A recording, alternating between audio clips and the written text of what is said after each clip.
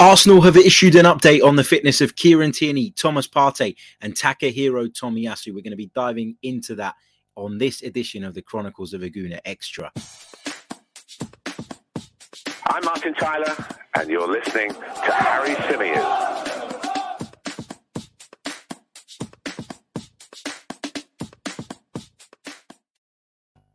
Hello and welcome back to the Chronicles of a Gooner Extra, part of the Chronicles of a Gooner podcast, right here on the 90 Min Football Network. As ever, I'm your host, Harry Symeou, and on this edition, we're going to be reacting to the injury update put out by the club just a short while ago. There are updates on the fitness of Kieran Tierney, of Thomas Partey, and of course, of our Japanese international defender, Takahiro Tomiyasu, who seems to have been missing for an absolute age now. We're going to get into the update. We're going to break it down. I'll be sharing my thoughts on what this means for Arsenal moving forward, how we can best cope with some of these injury problems. I'll be taking your thoughts from the chat box.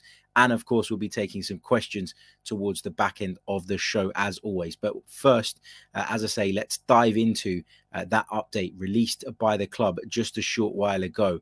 Let's start off with Kieran Tierney then. So according to the club's update, which, as I say, came out, an hour ago, Kieran Tierney felt discomfort after a training session in his left knee on Thursday, March the 31st. Further assessments and scans have confirmed that Kieran has damaged his left knee. A specialist consultation took place on Tuesday, and as a result of further discussions with Kieran and our medical team, it's been decided that Kieran requires surgery to his knee. This procedure will take place in London in the forthcoming days. His rehabilitation program will start immediately after the surgery, at which stage a clearer understanding will be established on his recovery timescale. However, it is likely that Kieran will now miss the remainder of the season. He is going to miss the remainder of the season. That's pretty clear to me. So we're going to be without our first choice left back for the remainder of the campaign. That's obviously not ideal. I think the fact that Nuno Tavares, despite looking actually quite good earlier on in the season and looking like he was a very capable deputy, has turned in a few stinkers of performances in recent months. And people are kind of, I think, feeling worse about this Tierney injury than we might have done, let's say, 4 or 5 months ago. But that's because his performances have been so bad. When you see a player come into the side and you're hoping that he can step up to the plate and you're hoping that he can help get you through that period of time, and then he comes in and shows himself to be the complete opposite, it is worrying. And at such a crucial point in the season, it's far from ideal. Let me just take this super chat from Said Abdullah before I continue through this and give you my thoughts on the Tierney situation. Thank you, Said, so much, mate, for your very, very kind super chat donation. It is very, very much appreciated. And it's people like you and the members and everybody that tunes in every day that keep this channel going and give me the ability as a freelancer, as I always say, to commit so much time to it. Said says, Simon Collins reported that Kieran Tierney had a knock for a while pre-international duty. The guy was playing through an injury. He played 2 pointless 90-minute friendlies carrying a knock. I love Kieran, but that's ridiculous. Yeah, I think it's a difficult one, Side. I think we can always sit here as supporters of a club and be very critical of an international manager's decision to pick our player. I think it needs to be... You need to understand that if you're an international manager, you want your best players available all the time, and you care very little for what that means with the clubs. I think that in previous instances, we've seen good relationships between club managers and international managers whereby, yeah, they're both pulling for sort of the upper hand. The club manager wants to have the final say. The international manager obviously wants to have his player available too. But I think it's in the interest of everybody to keep Kieran Tierney fit. And as you say, he played 90 minutes in 2 pointless friendlies and now faces a real possibility of missing Scotland's crucial World Cup qualifier because of this injury that he's picked up. And you just wonder if the whole situation had been managed a little bit better, would we be better off and would Scotland be better off? I think, yeah, probably. The problem is, though, here, Said, is that when it comes to Kieran Tierney, this is a recurring thing. Now, I love the player. I adore him. I think he's a brilliant fullback. I think he's a really good defender. I think he's a throwback to what fullbacks used to be when I was growing up. First and foremost, very good, very solid, and very competent defenders. He's also proven throughout his Arsenal career that he's capable of getting forward and helping us in that side of the game as well. So on that basis, I think that we've done, a good job in signing him, and it was the right decision to sign him. But you look at his injury record since coming to Arsenal. This is a guy who arrived injured and has been injured on numerous occasions since. And you just start to think that how much longer can we continue to pin our hopes on Kieran Tierney? Like, how much longer can we look at this guy and say he is the left back that we're going to build our team around, or we're going to shape our defense around, when he's so frequently injured? Somebody popped up a stat in the show that I did earlier on with Mike Stavrou, where it was something along the lines of he missed on average sort of 3 out of every 10 Arsenal games last season through injury. That's just not good enough. It's not good enough. And sometimes players pick up knocks and you think, okay, it's unlucky. He's picked up this injury and there's not a great deal anybody could have done about it. It's unfortunate that he's going to be sidelined. But you look at it as a one-off, or you look at it as something that is just pure and simply rotten luck. With Kieran Tierney, you have to say he is susceptible to injury. He is more prone to injury, clearly, than a lot of other footballers. An element of that is, of course, luck. There's no doubt about that. But I just worry about Kieran Tierney, because this seems to be a recurring theme. Every time Kieran Tierney goes down to the ground, I don't know about you guys, I brick it, because I think, here we go, we're going to end up with our left back sideline for a period of time. It's why I was so pleased when Nuno Tavares came in earlier on in the season and looked actually quite competent, because in my mind, it was like, finally, we've got a deputy for Kieran Tierney, not just because we need one for squad purposes, but it needed to be a deputy that I felt could come in and be comfortable quite a lot of the time, because of what was in the back of my mind about Kieran Tierney and how often he picks up these injuries. So that's where I'm at on this. It's unfortunate. It's really shit timing from an Arsenal perspective. Nuno Tavares, as I say, his recent form makes this worse, because his recent form has gone off a cliff. I know he hasn't played an awful lot, and I've seen some Arsenal fans be critical of Mikel Arteta and say, well, if you're calling this guy in out of the cold and expecting him to perform, then you're going to be disappointed.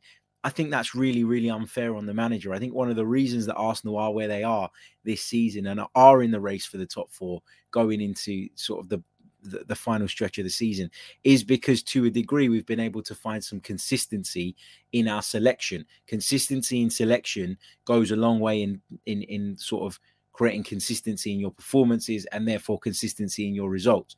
So I look at this and I think that you can't sit there and blame Mikel Arteta for not picking Nuno Tavares when Kieran Tierney's fit, because the drop-off in quality between the two is so significant. Tavares at times, when he's played, has shown that he can be an asset getting forward, that he's powerful, that he's unpredictable, that he can cause chaos in the opposition half. But from a defensive standpoint, you have to say he's always been shaky. And so why would Mikel Arteta risk that? Every game over the last few months has been like a cup final for us in its significance, particularly once we went out of the domestic cup competitions. All attention, all focus turned to the Premier League. And why would you rotate if you don't need to? Rotation is not something that managers want to do. It's not something that managers seek to do. It's something that managers feel they need to do in order to manage the workload placed on players nowadays. So I don't buy into that whole, it's Arteta's fault because he left Nuno out in the cold, or it's Arteta's fault because he hooked him against Nottingham Forest. He was awful that day, and he was awful last night. And on both occasions, he deserved to be substituted off. If you want to play for a football club of Arsenal's size, where the pressure is as it is at Emirates Stadium, then you have to accept that if you don't perform, you will be pulled out of the firing line. You will be benched. You will be shelved, whatever you want to call it. And Arsenal will look elsewhere, because we can't afford to have players that aren't good enough at our football club. Now, I'm not going to go as far as saying that Nuno Tavares is finished at Arsenal. I asked Mike Stavrou that question on the show that we did earlier on today. is this the end? And the reason I ask that question is because of some of the reaction I've seen online. To me, I don't think it's the end, but I think he's on thin ice. I think if he comes in to the team the next time and has another shocking performance, I think it won't be long before Mikel Arteta and the club start to lose faith in him. This wasn't a huge investment that Arsenal made in the player. He is someone that I think they will feel is dispensable if they need to move him on and feel like an upgrade is available. But, you know, I've been racking my brain over the last sort of few hours trying to kind of come up with what I believe to be the best solution to Kieran Tierney's absence. Is it moving Cedric over to left back for the time being? Well, it might have been that, but now we know that Tomiyasu is still going to be out for a while longer, which we'll come on to in a bit. Is it putting Ben White at right back, bringing Holding in at centre back and moving Cedric out to the left? I don't think that's particularly ideal either. Is it moving Granit Xhaka out to the left-hand side like we saw in the second half of last night? No, I don't think any of those things are the solution. I think the most sensible solution, the solution that disrupts the balance of this team the least, is to leave Nuno Tavares in at left-back. Now, that sounds mad and it sounds crazy because of how bad his performance was, because of how bad his performances have been when he's been called upon of late. But I just can't see another solution that doesn't disrupt the team in other areas. And I've always said this, and forgive me if you're a regular listener or regular viewer and you think that I'm going over the same ground again, but I do not believe that the way to solve a problem is to create 2 or 3 other problems by creating imbalances, moving people out of their preferred positions. I don't think that's how you patch up a position in a football team. I think you try and be as consistent as possible in the way you set up, in the way you line up. And then I think you look at potential tweaks you can make in order to try and facilitate that difference in personnel. But I don't think you rip up the blueprint and completely change it. I've also seen people talking about a back 3. Again, for me, that's not the answer. Arsenal have been playing well in recent months, playing a very specific way. And to abandon that at this stage in the season, I think is even more of a risk than continuing with Tavares at left back. It'll be a different game at the weekend. We're at home to an out of form Brighton side who obviously have ability, obviously have the capability of keeping the ball. They're very good on the counter-attack, got a lot of technical players. Graham Potter's done a wonderful job there overall. But you do think it will be a game in which Arsenal will control possession, dictate the tempo. And so that might suit Nuno Tavares a lot better. If Ben White and Gabriel take up the right positions, if Mikel Arteta sets up the midfield in the right way, and if Cedric is sort of given a slightly more reserved role on that right-hand side, then I think you can accommodate Tavares being a bit further up the pitch where he's clearly more comfortable. That's my opinion. I don't think we should go back to a back 5. My own dad is in the comments and says that we should go back to a back 5. I don't think we should, because I think that undoes all the good work that we've done over the last few weeks and months, and it's a step back for me. I think you try and limit the change that you make in the team. You know, yesterday was a shit night. It was a shit performance. We were all over the place, but we weren't all over the place tactically. It wasn't tactically that we got beaten yesterday. I don't think anyway. I think we got beaten because we weren't as committed as Crystal Palace. We weren't as up for it as Crystal Palace. We were sluggish. We were slow. We looked unfit. We were second to every ball. We were, we were overrun physically more than it being a tactical problem. I think when we changed the formation slightly, because Xhaka wasn't really playing like a normal left back when he went into that position. It was kind of that hybrid role that he's played before. I think that worked quite well for a bit of time. And then obviously we went and gave the penalty away, which ultimately ended the game. But I just don't think that we can adapt the formation at this stage in the season. I think it's too late. I think it's too risky. And I wouldn't be doing that. He also goes on to say, good old Tony Simeon, the Arsenal man, who is responsible for my obsession and addiction to this football club. So if you don't enjoy the content, it's his fault. He says, if we don't, we will get overpowered. You can't say that we're going to get overpowered by having Nuno in the team over Tierney, when Nuno is much more powerful, much stronger, much quicker. I think that Nuno's got a lot of the attributes that mean he isn't going to get overpowered. It's not power that's the problem with him. It's lapses in concentration. It's bad positioning. It's a whole host of things. But I don't think for me, it's about power with him, if I'm being honest. So I think at least for Saturday, at least for the game against Brighton, you got to stick with Nuno. I don't really see what an alternative solution is that doesn't then disrupt the midfield. You know, you change the shape at the back. You move to 3 at the back. Then you're taking somebody out of our midfield. And then that means we can't press the way that we've pressed in recent months because you've got one less body to do it with. And so it doesn't work and it doesn't fit. So the point I'm trying to make is that you change that one thing, you change the shape, you change everything, and you rip up and you undo all of the work we've done in recent months. So that's why I don't want to see it happen. I do think there has to be a slight tweak in midfield, though. I think that we have to go back, at least for the time being, to the 2-man defensive pivot. So what I mean by that is it can't just be Granit Xhaka sitting where Thomas Partey was sitting and being asked to do that role alone. I don't think that suits Granit Xhaka. So I think that if Lokonga is the one who comes into the team, then him and Xhaka need to sit as that pair and then give Odegaard that license. Again, that does disrupt us in terms of the way we want to press a little bit too. But I think that we need to make up for the lack of stability on the left by adding a bit more steel to the middle and hoping that that means either a Lokonga or a Xhaka can sort of shimmy across to the left at various points and give Nuno the backup that he'll need undoubtedly.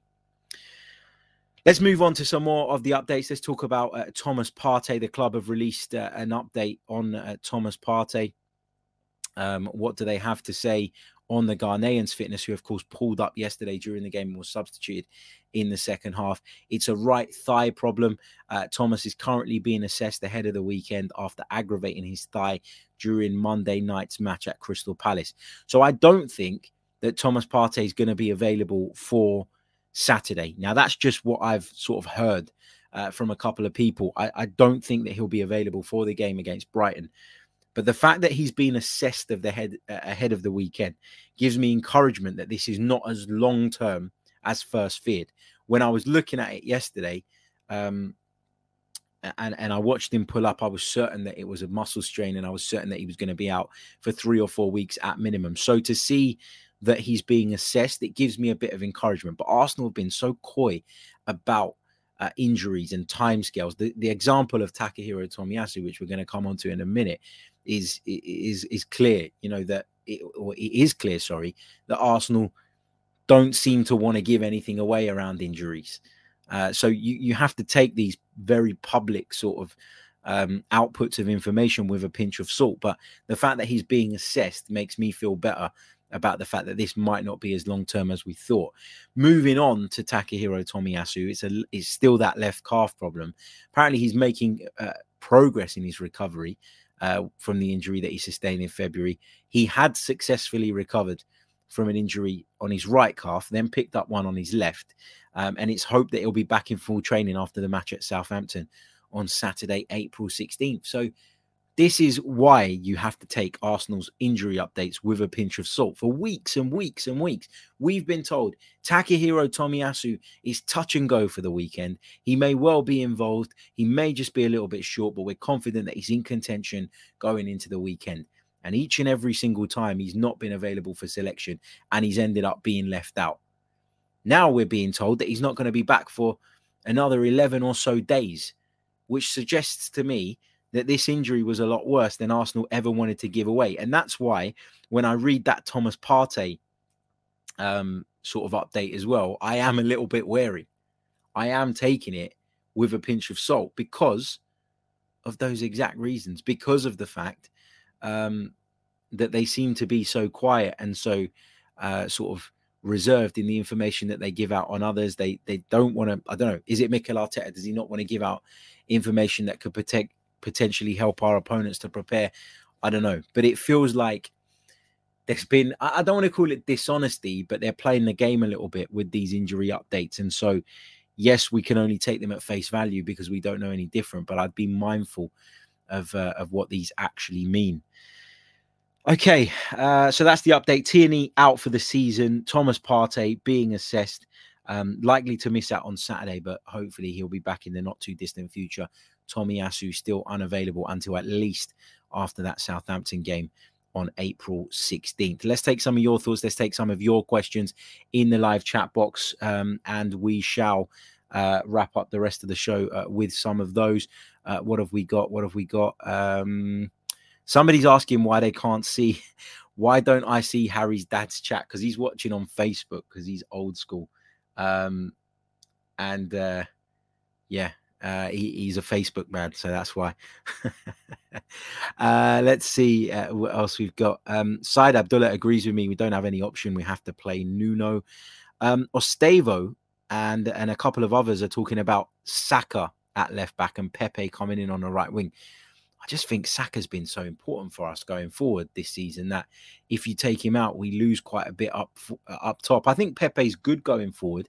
Don't get me wrong, and I think he's probably deserved more game time this season than he's had. But again, I always go back to that point, and maybe it's because, as I said to Mike earlier on the show we did, I'm scarred by what I've seen in recent seasons. But I just always think that you don't solve one problem by creating two others. You know, you put Saka at left back, you're then creating an issue on the right flank. Is Pepe as good as Bukayo Saka has been this season? I don't think he is. So you do weaken the team in that way. And that's the issue here. You can be so desperate to fix an issue. You can almost, to quote Pep Guardiola, overthink things and come up with silly tactics. And I feel, and I'm not saying that what you guys are saying is silly, but I just think that we're maybe overcooking this a little bit. We've got a left back in the squad who has had a couple of stinkers in his last two performances, but overall has shown at times some signs of promise. Do we sort of hang him out to dry, or do we stick with him and give him another opportunity? I think it's probably the latter. Peanut Butter Jelly Time says, I think the worry is on the bench if we continue to have more injuries. We have no one with quality. I think the manager will rightly have to take responsibility for not buying in Jan. That's another big thing that's been coming up over the last sort of 24 hours. Let me just, I want to have a little bit of a rant on this, because first of all, the not buying in Jan thing, that might not have been solely down to Mikel Arteta. And the reason for that is because you all saw Arsenal's financial figures come out. Mikel Arteta won't want to add players to this Arsenal squad that he doesn't feel are the right players moving forward. We've been there, done that. We've bought loads of dead wood in over the years. He's made such a conscious effort and he's worked so hard to get so many of those players out of the club to now re-adopt that sort of philosophy of panic buying to get you through a very short period would be hypocritical of everything that he's done over the last 18 months or so. So it would go against the process, if you like. The second thing is, when people talk about the players that we let go, with the exception of Pierre-Emerick Aubameyang, who didn't want to be here, who had fallen out with the manager, had fallen out of love with the club, it seems, based on some of the things he said since, who kind of had enough and wanted out. When you take that into consideration, he had to go. Okay, Pierre-Emerick Aubameyang was stinking out the place from a sort of attitude perspective, from a culture perspective. We could all see that. And we've been largely better since he's departed. All right, forget yesterday. We weren't very good. But overall, we've been much better as a team. We've scored much more goals. We've been a much bigger attacking threat this season than we were at the start of it when Aubameyang was in the team week in, week out. So forget the Aubameyang talk. Outside of Pierre-Emerick Aubameyang, all of the players that left Arsenal during the January transfer window are shit. I'm sorry to use that term, but they are. Not a single one of them has made me go, oh shit, man, we made a mistake getting rid of him. Ainsley Maitland-Niles, who everybody was ranting and raving about when we let him go, has gone to Roma, cannot get in the team for shit, has performed awfully, has played right back, left back, centre back, all different positions in a desperate attempt to force his way into Jose Mourinho's plans. And Roma have already made it clear that they have no intention of signing this guy when the season comes to an end. They thought he could come in on loan and do them a job. He hasn't done them that job. They've been completely unimpressed. There's reports coming out of Italy, left, right and centre, suggesting that his attitude, the same thing that I've been bleating on about for a number of seasons now, is getting in the way of him sort of doing his job properly. And And Arsenal fans want to sit here and tell me that the reason we might miss out on the top four, which, by the way, was always going to be difficult for us to achieve anyway, is because we've let crap players like Ainsley Maitland-Niles and Callum Chambers, who hasn't been able to establish himself in the Arsenal side for the best part of 5 years. People are going to tell me that that's the reason that Arsenal are in trouble now. No, not having it.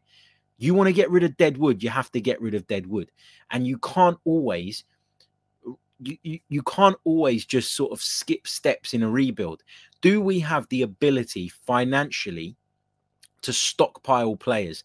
Do we have the ability to bring in, to have three players in each position? Do we have the ability to have two players in each position when we're only in one competition and keep them happy? No, it's not that simple.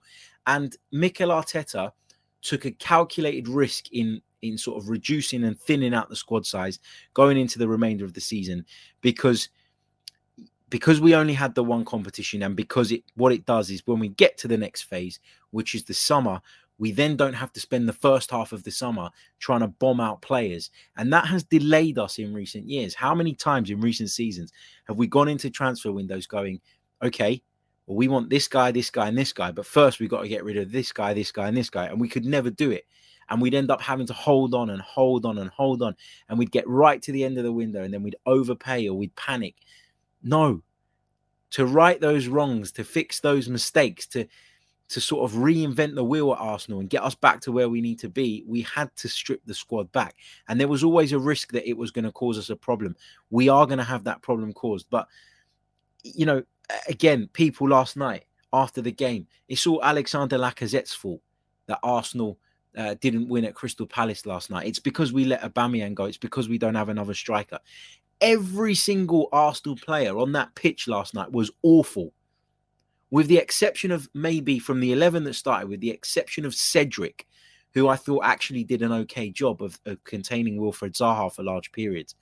Everybody else in an Arsenal shirt was abysmal. But I don't see anybody saying that it was because of Thomas Partey that we lost, or it was because of Ben White, or it was because of Bukayo Saka or Smith Rowe or Odegaard. Everybody wants to pin it on Lacazette because that's the position that we were all clamoring for. That's the position, that we were all clamoring for over the January window. No, drop the narrative and look at it for what it actually is. Arsenal couldn't create shit yesterday because we couldn't progress the ball regularly enough and well enough to cause Crystal Palace problems and to have sustained pressure from which we could create stuff. And as Mike rightly pointed out on the show that we did earlier today, the two opportunities we did have, the one that fell to Smith Rowe and the one that came to Martin Odegaard, all of those came off of play up to Lacazette. So it just goes to kind of show that we do carry certain narratives. We do that as fans. We do take them forward and we get stuck on them. We get caught on them, and then we don't want to change our opinions. And at times our criticism can be unfair. Let's take some more of your thoughts, some more of your questions. Jared says, why not deploy a 3-4-2-1 just for the time being? This is why teams are successful. They have backup plans in case plan A falters. And right now, teams are figuring out how to beat us. I don't think you can just go like that and change the way you play overnight. Not if you want to play. If you want to execute a philosophy to as close to perfection as possible, it needs to be habit. It needs to be second nature. The best teams in the world, they don't change the way they play. Manchester City play the same way every single week. Liverpool play the same formation and the same system every single week, regardless of what personnel Klopp brings in, regardless of what personnel, Manchester City bring in. If you look at Chelsea at the weekend, what did they try and do? They tried to get clever. They tried to change it up to accommodate a few changes ahead of their Champions League game, and they got absolutely battered at home by Brentford. The point I'm making here is that it's much easier said than done to just click your fingers and almost say to the players, right, everything that we've been doing over the last few months that has become second nature to you guys, we're just going to forget that, park it for a minute. And now we've got to learn a completely new way of playing in the space of, Wednesday, Thursday, Friday before the Brighton game. It's not going to happen. And yeah, maybe Mikel will decide to do that. Maybe he'll change it up. Maybe he'll feel that he has to. Maybe he'll feel he has no choice. A lot of people are saying that. I just think that that carries a greater risk than just sticking Nuno at left back. If we were playing away to Spurs on Saturday, my view would be different. If we were playing away to Chelsea on Saturday, if we were away to Man United, I wouldn't be saying just stick Nuno in at left back and keep going as we are and try and keep things as close to the same as possible. But we're at home to Brighton, and that's why I feel like we might just get away with it this weekend. Amira says, hi, Harry, do you think some of the fans are scapegoating Nuno? Yes, he had a stinker yesterday, but who didn't? Gabriel and Xhaka didn't really help him either, especially being the senior players. Gabriel was awful yesterday. Awful. And not for the first time this season. He's had 3 or 4 games like that in the Premier League this season where he's been found out, where he's been really chaotic. He's been really rash and all over the place, and his positioning has not been right. And he's had problems. And it makes you wonder if Kieran Tierney being there kind of helps keep Gabriel in check in terms of his positioning. Does he use Kieran Tierney as a bit of a marker to kind of know where he is and where he should be? Potentially. Look, Nuno was bad, but Gabriel was just as bad last night for me. And obviously he seems to have escaped the criticism in comparison to his colleague on that one. Colin says, do you think we should or should recall Ainsley Maitland-Niles from Roma? As far as I'm aware, there isn't a recall clause in that loan deal that saw him join Roma back in January, but I don't really want him anyway, to be honest. I wouldn't trust him at left back in his current form either. So I don't really think it solves the situation, but a good point. And I'm sure one that a lot of people were thinking. Christoph says Nuno was brought in as the backup. He needs to play himself back into some form. Do not read just the entire squad.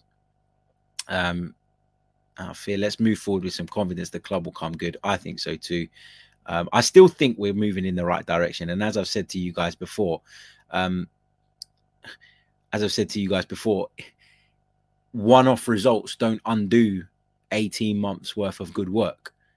You know, as I've said already in the post-match reaction to this Crystal Palace defeat, for me, the bigger worry is about how we cope with these injuries more than what that actual one result in isolation means.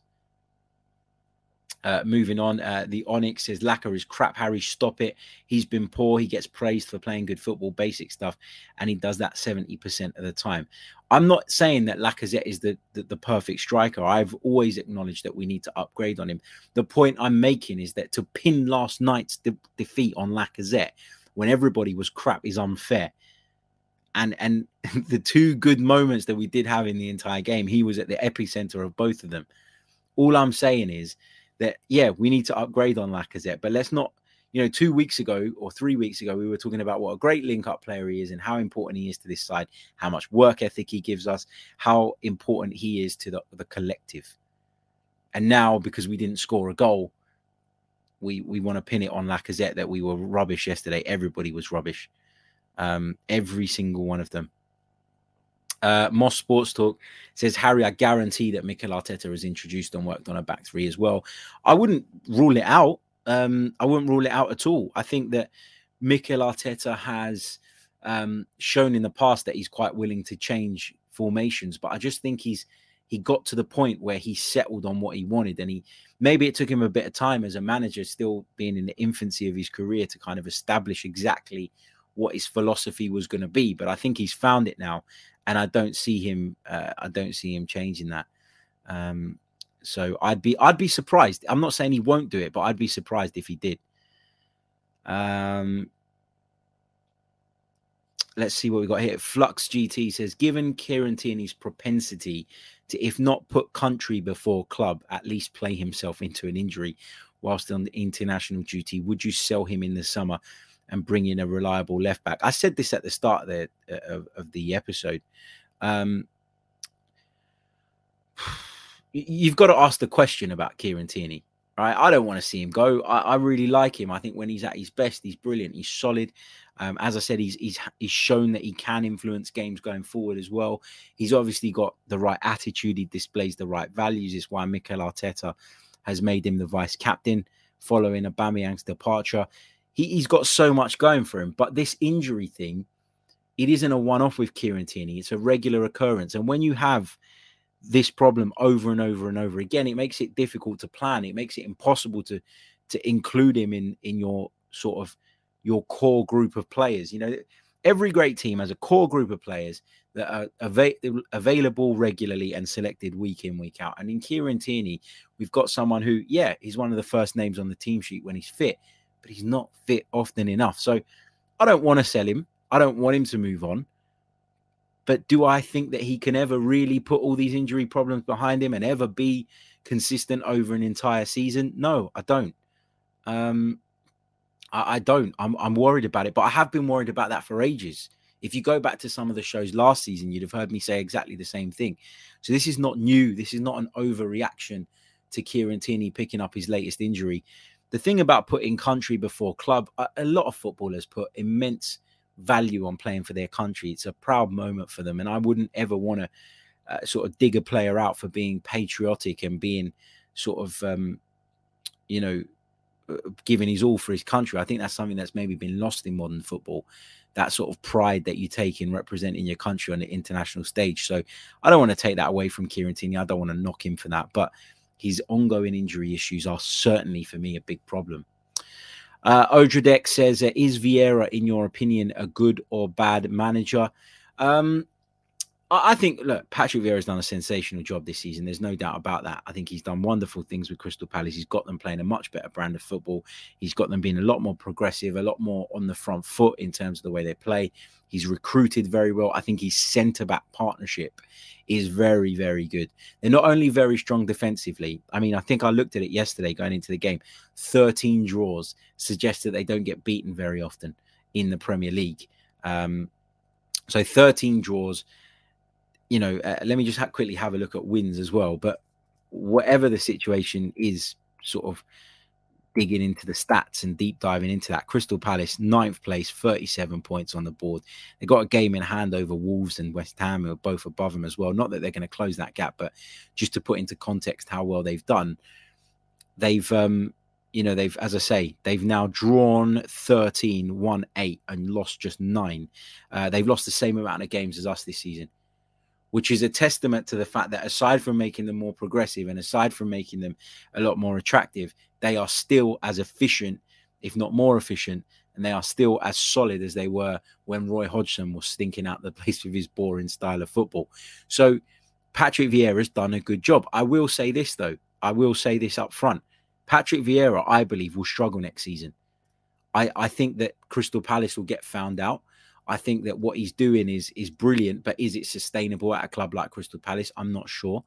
I think that the fact that I've always questioned how good Patrick Vieira is as a manager in the past because of the previous jobs and how he fared in those means I can't get carried away by this and say, yes, he's a great manager straight away. We all know what type of character he is. We all know what type of man he is. We all know sort of, how much of a competitor he is, but that doesn't only make you, like, that alone doesn't just make you a good manager. So let's see. Let's see how he fares over the next couple of seasons. He needs to do it for a couple more seasons for me before we can start talking about him as being one of the best on the circuit. Don't forget, hit the like button, subscribe to the channel if you are new. Really, really do appreciate all of you guys' brilliant support. As I say, we're on the road to 20,000 subscribers on YouTube. We're around about 400 away from that now, hoping to get there by the end of the season. I'm sure we can if we keep things up the way they're going. So please do feel free to do so if you haven't done so already.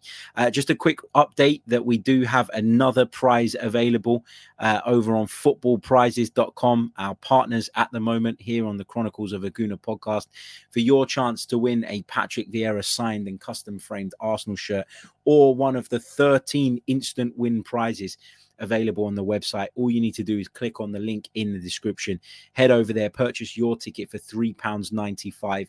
199 tickets will be in the draw. The competition ends Thursday, 7th of April at 7:30 p.m. However, 140 of the 199 tickets have already been sold. So there's a good chance that this won't run until Thursday. The auction, the competition could end well before that. So if it is something that tickles your fancy, do get involved ASAP. Okay, I am going to take a short pause. In the meantime, fill up the chat box with some more of your questions. Okay, let's do this. GB, going back to my Vieira comments, he says, clip this because Patrick Vieira is going to have Harry eating humble pie next season as he had so many this season. Yeah, Patrick Vieira had loads of people eating humble pie this season for sure. But I think that he's still got a long way to go before we can talk about him as being one of the best managers in the Premier League. I think it's very, very early days. He didn't do very well at Nice, I didn't think. Didn't do very well. He did okay in MLS, but without being disrespectful to our American followers, MLS isn't the same standard as English football or a lot of the European leagues. So I'd like to see Patrick Vieira do well. Of course I would, but I'm not convinced that he's at that point yet. What else have we got? Just sort of building, reinforcing the point I made about them being very difficult to beat and a very stubborn opponent. Palace haven't lost this season when scoring first, according to Sam in the chat. Moss says, if Tomiyasu is still out, would you like Cedric perhaps at left back? Would you give young Swanson a go at right back since not wanting to go to a back three, which fits the personnel at the moment? No, no. As I say, I don't want to see Cedric at left back. I don't want to see Ben White go right back. I don't want to see any more tinkering with the team than is necessary. Look at it this way. If somehow Thomas Partey is able to pull through this injury, as I said, I don't think he's going to be available against Brighton, but if he was able to get through this injury and make himself available for the next fixture, you might look at that team and think that actually it's only one player different to the team that we've been working with over the last sort of few months that's been very, very successful. And then that is a minimal disruption of what's been working well. And that's my opinion. Look, a lot of people have different views. A lot of people look at football differently. That's the great thing about this game. It's something that, we're all, we're all entitled to have an opinion on, and we all have very different opinions on because people read it, understand it, and see it all differently. But to me, if I were a manager, my philosophy would be, I've worked for. If I were Mikel Arteta, I've worked for ages to get rid of the dead wood from this team, to develop a style of play, to recruit players in the summer that can play my style of play, to get players in who will complement what it is I'm trying to do, that can carry out my ideas on a football pitch. This is what we're going to do. And over the course of the season, Arsenal have been so much more consistent than they have been in recent seasons. Arsenal picked up, going into the game against Crystal Palace, 13 points more at that stage of the season than we had the season prior. That's a massive improvement. That's a huge improvement. 13 points is big. And then you consider, as Craig so brilliantly puts, hope you're well, man. Welcome to Craig, Mr. Same Old Arsenal himself, joining us in the live chat on Facebook. As he rightly points out, we talked about it earlier on, to pick up 15 points from the last 18 available away from home is pretty damn good. We were due a defeat. That's not to say that the performance was okay and that the performance was acceptable and that we should all just say, oh, don't worry about it and move on. But a bit of context here, a bit of calm is what's necessary. Nuno Tavares could be coming in on Saturday and play an absolute blinder at home to Brighton in a game, as I said, where I expect him to be on the ball more, to be further up the pitch, where he, in my opinion, is a lot more comfortable. He could do that and turn it around. And I think there's more chance of him doing that than there is chance of Arsenal morphing into a different formation, ripping up their game plan and playing in a completely different way with just 3 days to prepare, and that being good enough to get us over the line in the top four race. I'm playing a percentages game here. I think there's a greater chance that Nuno Tavares, one player, turns his form around than there is that we can get a tune out of Cedric going over to the left side and Ben White moving out of the heart of the defence with Gabriel to play in another position, and then Arsenal completely changing the shape of their midfield and then abandoning the press that we've been playing with because we now have one less person in midfield. You're asking me to change too many things. You're asking me to worry about too many different factors, when in actual fact, if you stick with Nuno, I only have to worry about one going into Saturday's game. 2 in the absence of Thomas Partey. But it's still less than the 4 or 5 tweaks and changes that you're asking me to make by completely switching up the formation. So that's my view on it. I think when you get into a rhythm, when you find a way of playing that works, when you find a philosophy, you need to do your utmost to stick to that as much as you possibly can. Do you need to make tweaks in certain games? Yeah, you make tweaks. You don't make wholesale changes. And the very best coaches in the world, the Klopps, the Guardiolas, these are the guys who have a very clear identity in the way they play football, who can bring players in seamlessly without them having to adapt to roles that are alien to them. It's all built on having a philosophy at the heart of everything that you do. In the olden days, it was different. And I think that generational difference prompts a lot of people to go, oh, you know, and my dad is a prime example of that, right? My dad, who was in the chat, I don't know if he's still watching, was in the chat a little bit earlier on, was saying that we should change the formation. Now, this is a generational difference that we have. I don't think his opinion is necessarily a bad one. I just don't agree with it on the basis that I think football's changed. And he will always say to you, George Graham is an absolute hero. And when we were sort of critical of Wenger towards the back end of his tenure, my dad would always say, when we used to go and get beaten heavily away from home, he'd say that would never happen to a George Graham team. And I agree with that. But George Graham, a lot of the time, would build his philosophy, or his philosophy was to spend as much effort and time and energy trying to nullify the opponent as much as trying to sort of impose yourself on the opposition. And I don't think that that's the way the modern elite managers today see football. I just think it's changed. I don't think Klopp spends half as much time as George Graham would have done trying to nullify his opposition. I don't think Pep Guardiola, who I know my dad's a huge fan of, spends time worrying too much about opponents. And sometimes that can prove to be their downfall. But overall, having that strong philosophy, having that strong identity, and having the right players and good players in those positions breeds more success than it does failure.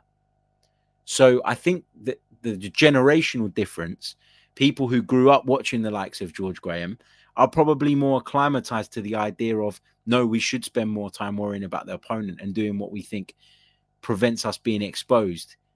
Sometimes more so than what we actually need to do to impose ourselves. And I just think there's been a bit of a flip in football in recent seasons. So that's my view on that. I am going to leave it there because we've been